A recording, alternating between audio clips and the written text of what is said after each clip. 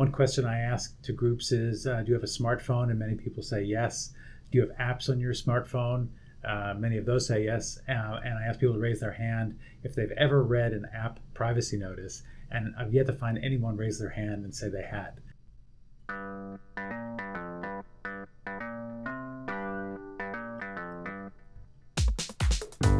Hello and welcome to the CGAP Financial Inclusion Frontiers podcast, where we explore the latest thinking and research in financial inclusion.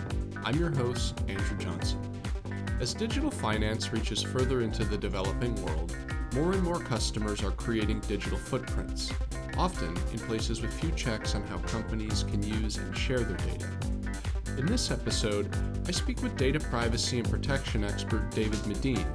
He'll discuss his latest research on what can be done to give people more control over their own data. And with that, let's get started.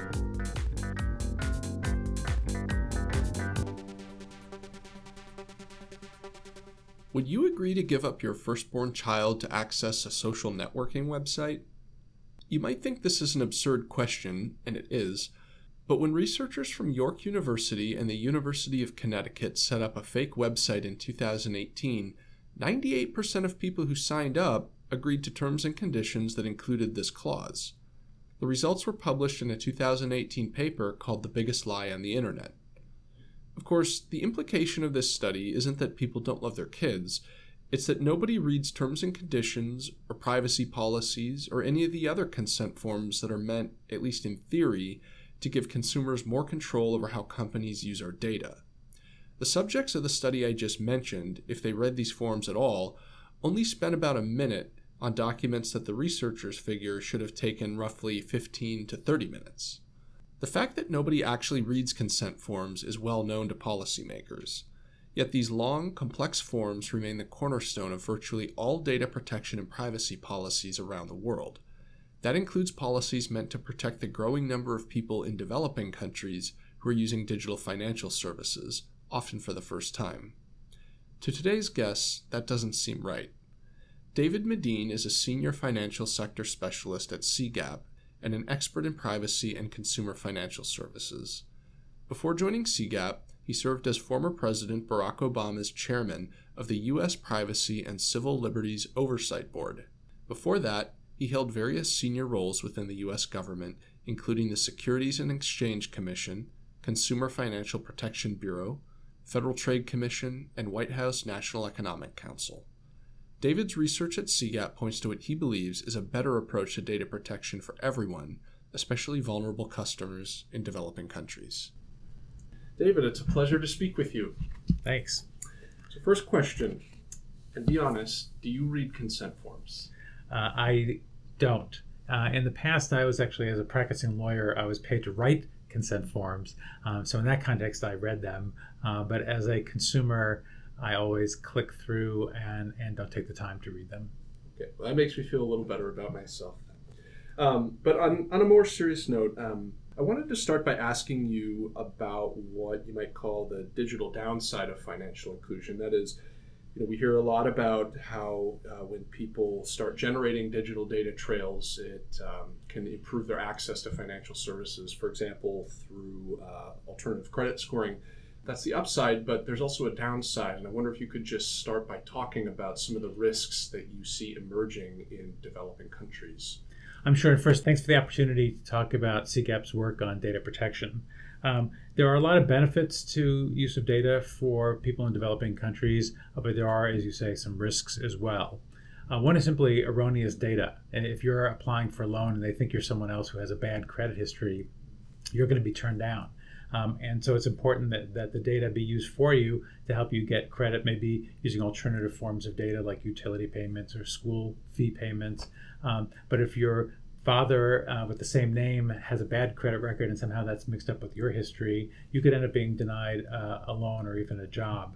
There are also a number of other risks to improper use of data, including being offered high-cost predatory loans because they think you're someone who's vulnerable, ID theft by criminals who impersonate you and get credit in your name, price discrimination, where they may charge a higher fee to you or a cost to you for a product or service than someone else because they think you can afford to pay it, or bias.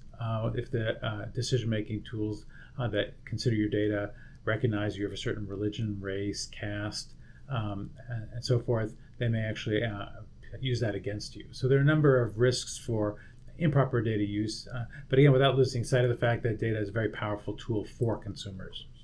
Based on your research to date, how aware would you say low-income customers are of these risks in developing countries, and to the extent they're aware, how concerned are they? I think like consumers anywhere, many people are often not aware of how their data is being used, except in the case of fraud, where I think it's a common experience that low-income people get SMS messages that are scams on a regular basis using some of their data. But I think in general, most of us don't really know what happens to data after we provide it to a company or service provider. But one of the things that we have discovered is that poor people care about privacy with regard to their data. And a lot of people think that the poor don't care about that. And so that's a proposition that we set out to test.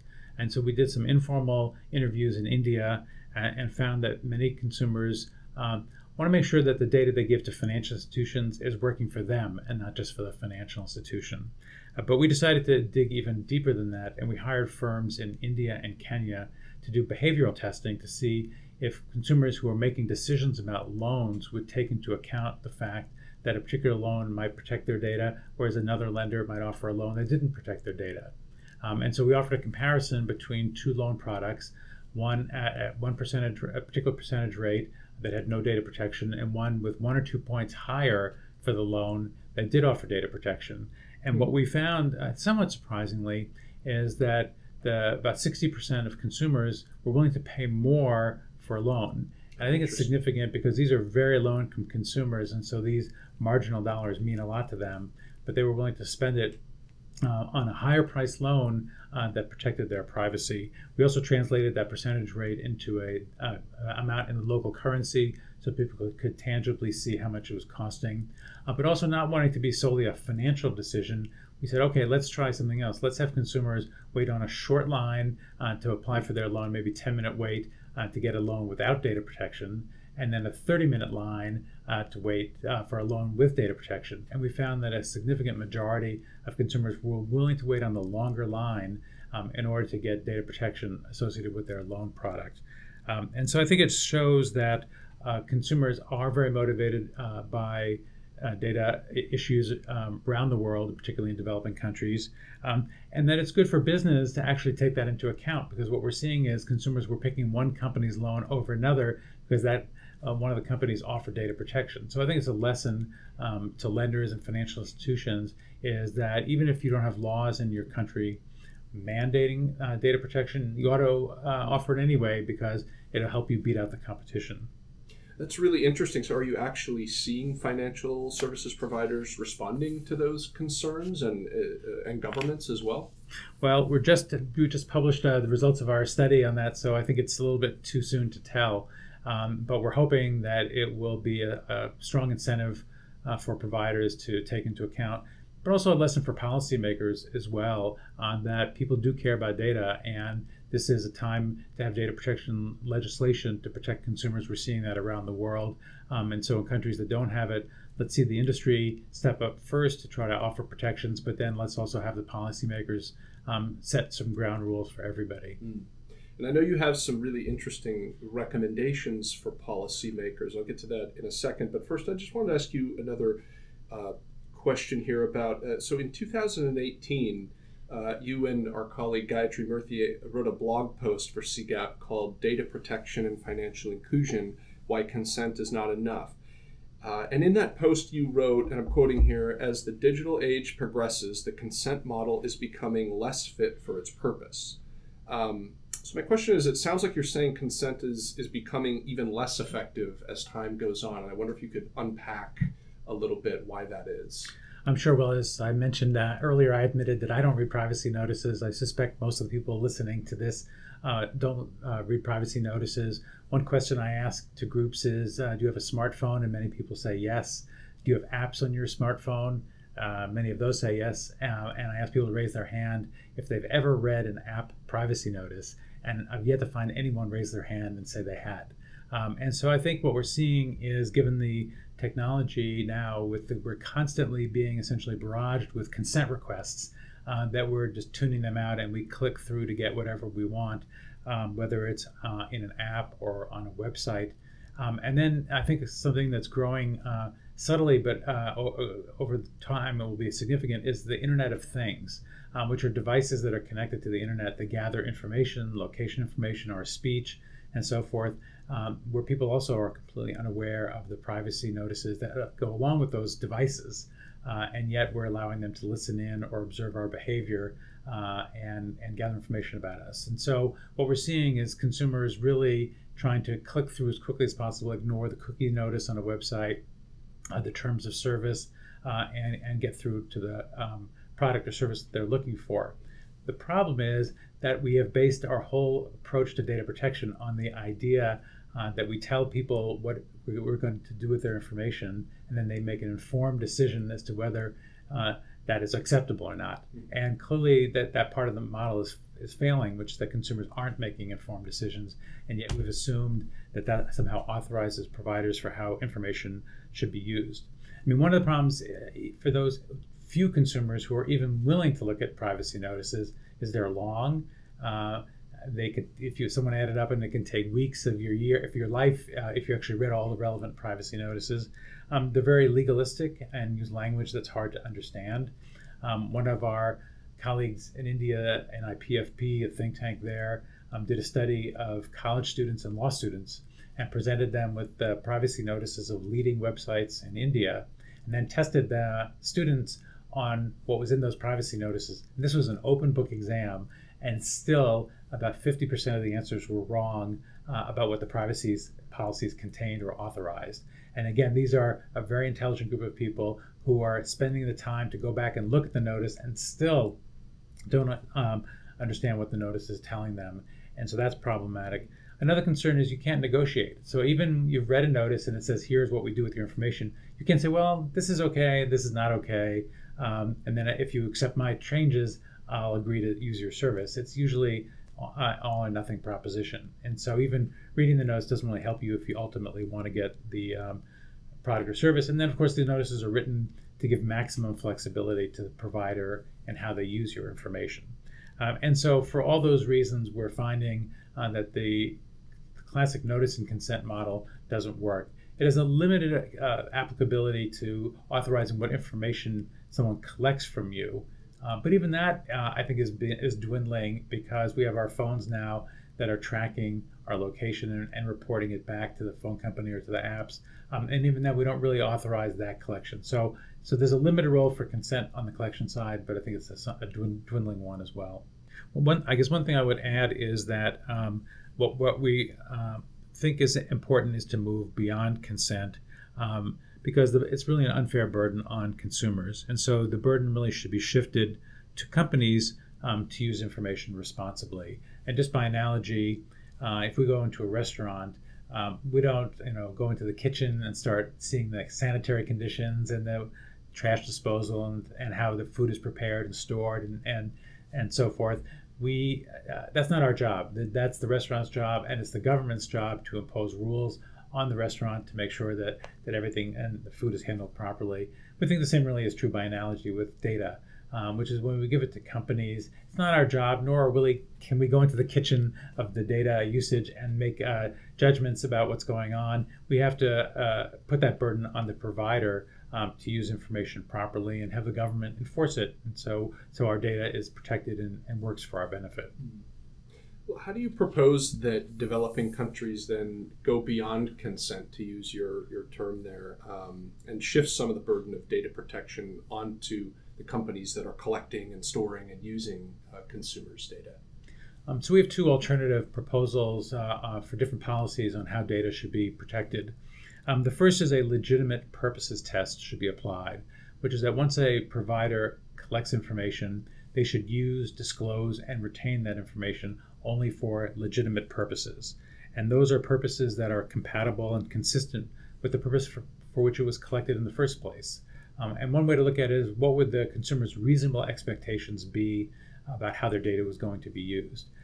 If I order something online to be delivered to me, The company clearly needs to know my name, address, billing information, and delivery information, but they don't need to know a whole array of other information about me. And so if they collected and used more than that basic information, that would go beyond their legitimate purposes. On the other hand, I might have a financial advisor who is advising me about all my investments, and they may need to know a whole range of information about me in order to provide the service they've promised. And so, again, essentially the provider sets the terms by what service they provide, and then they can collect information that's compatible with that. And so on the plus side, that would allow them to use information not just for the immediate delivery, for instance, but for billing purposes, debt collection purposes, things that are related to the service being provided. But giving your information when you order something online to a political campaign or for some other purpose that's unrelated would not meet the legitimate purposes test. So that's one approach that we were proposing as a legitimate purpose. The other is a fiduciary duty test, which is basically that providers should use information for the benefit of their customers and not only for their own benefit. And so, for instance, if I offer information to a company, they should use it if I'm applying for insurance. They should use it to find me the best, most appropriate, and maybe least expensive insurance policy, not get paid by a different insurance company that offers higher rates to direct people to them. Because, or if they want to recommend multiple transactions, that's not in my interest. They shouldn't be doing that. They should be using my data to advance my own benefit. I have to ask, how realistic are these approaches? I mean, in countries where policymakers are pushing for these reforms, has there been resistance from the private sector? We haven't seen that much. I mean, I think the debate is shifting. I think what we're seeing now is a growing realization that the consent model is broken. And we're seeing a number of responses. In the United States, many, including Federal Trade Commission members, have advocated for putting the burden on the provider. India is right now considering a legislation that would impose a fiduciary duty on providers. They even call the providers data fiduciaries in the legislation. So I think we're seeing a shift in focus. Plus, as I mentioned before, there's some potentially competitive advantages in the marketplace. And for financial inclusion purposes, one of the key things is to build trust and confidence that the product is a good one and that your information will be used properly and will be protected. In addition to shifting the burden of data protection to providers, you've also argued that it should be easier for low-income customers to access and control the use of their data. What rights would you like to see people have, and why? So I think what we've learned is that most of us don't really want to get into privacy policies, as we've discussed, at the time of information collection. But downstream, there may be digital rights that are really critical to the consumer, and we do see consumers exercising those rights. So for instance, again, when I buy a product, I'm not too concerned about their data policies, but if I have a dispute about how the data is used, then I want to access my information and have correction rights. And so that's just one example of a data right, is access and correction. Another is erasing your data. You may just not want this company to have your data anymore. You may not want to hear from them, and just be able to instruct them to erase your data. One competitive right that could be adopted is data portability, which is I get to port my data from one company to another. So say I'm working with a bank for a long period of time, and a new bank comes into town and says, or a lender, and says, we want to see all of your prior transaction history to see what type of account you qualify for or whether you qualify for a loan. You ought to have a right to move your information from your old bank to your new bank. And that benefits the consumer because the consumer has a much wider array of services that are available to them, and it promotes competition in the marketplace, doesn't have one institution holding your data forever and ever. Again, you ought to be able to object to certain uses of your data. And one of the growing trends is automated processing of your data through artificial intelligence or machine learning. And again, sometimes those machines may use your data improperly and introduce bias into the decision-making process. And so you ought to have a right to human intervention and not have that decision be made solely by a machine. And you've proposed this idea of, correct me if I'm using the wrong terminology here, the privacy representative, which is interesting. Can can you explain what that means and who would serve in that role? And Sure. This idea was built on a recommendation by Rahul Matan, who's probably the leading privacy lawyer in India, for what he called trusted intermediaries, which were entities that would look at, say, algorithms or decision-making tools to see if they were potentially biased. And if they found that they were, or there was some indication of that, have the authority to dig deeper. Sometimes these decision-making tools occur what's considered a black box, where nobody can see what's going on, but somehow a result emerges from that. Well, these intermediaries, or what we're calling privacy representatives, acting on the consumer's behalf, could get a chance to look in the box if necessary to see what kinds of decisions it's making, and to call for reforms if those decisions are biased or not as predictive as they should be. So they can do audits, they can educate the public, they can warn about bad practices.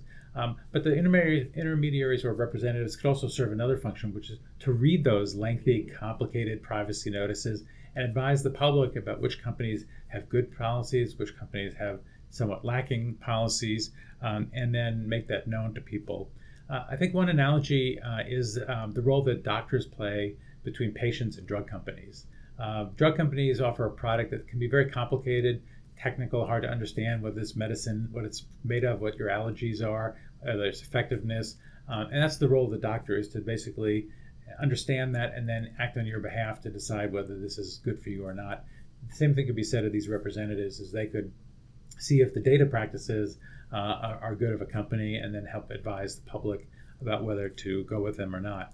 In terms of who they are, where they sit in the system, they could be a public entity, they could be the government, they could be a private entity offering the services for a fee or on a nonprofit basis.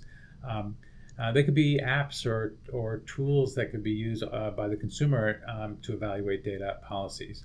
One recent example is Consumer Reports, which is a magazine in the United States that does testing of consumer products and is setting up a lab to do privacy testing on products. And they can then inform consumers whether this baby monitor can be hacked into, or a video camera that people put in their home, or Alexa type device. And so that's just one example of what a intermediary or representative could look like.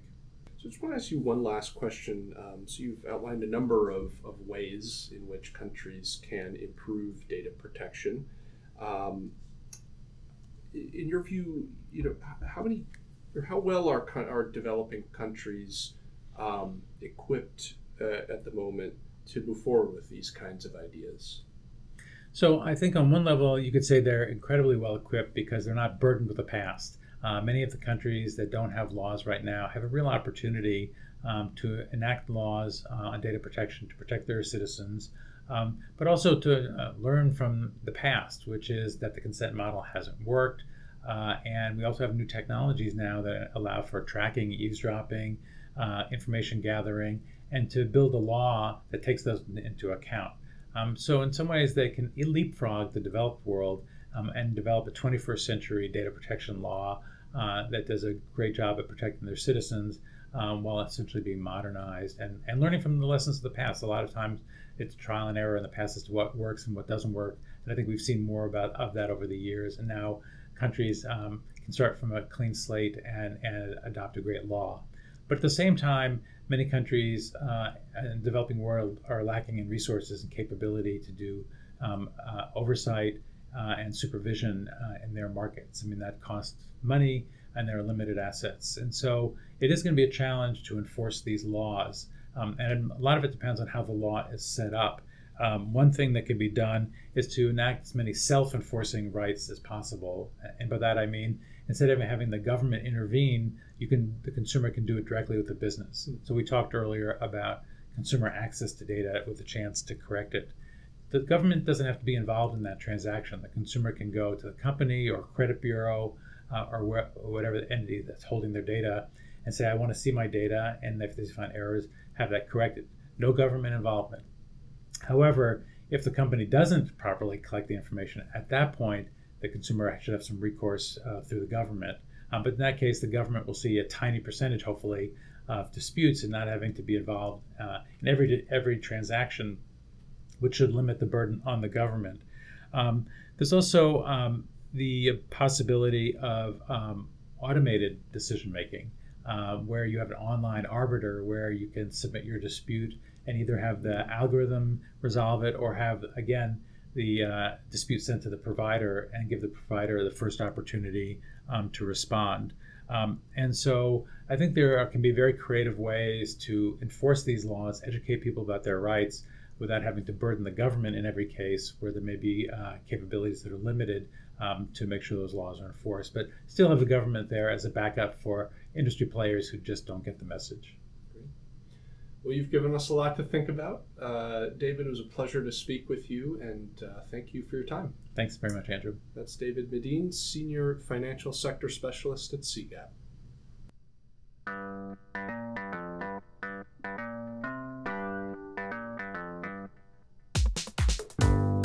That's it for this episode of the CGAP Financial Inclusion Frontiers podcast. If you'd like to learn more about CGAP's research on data privacy and protection, visit www.cgap.org/data protection. See you next time.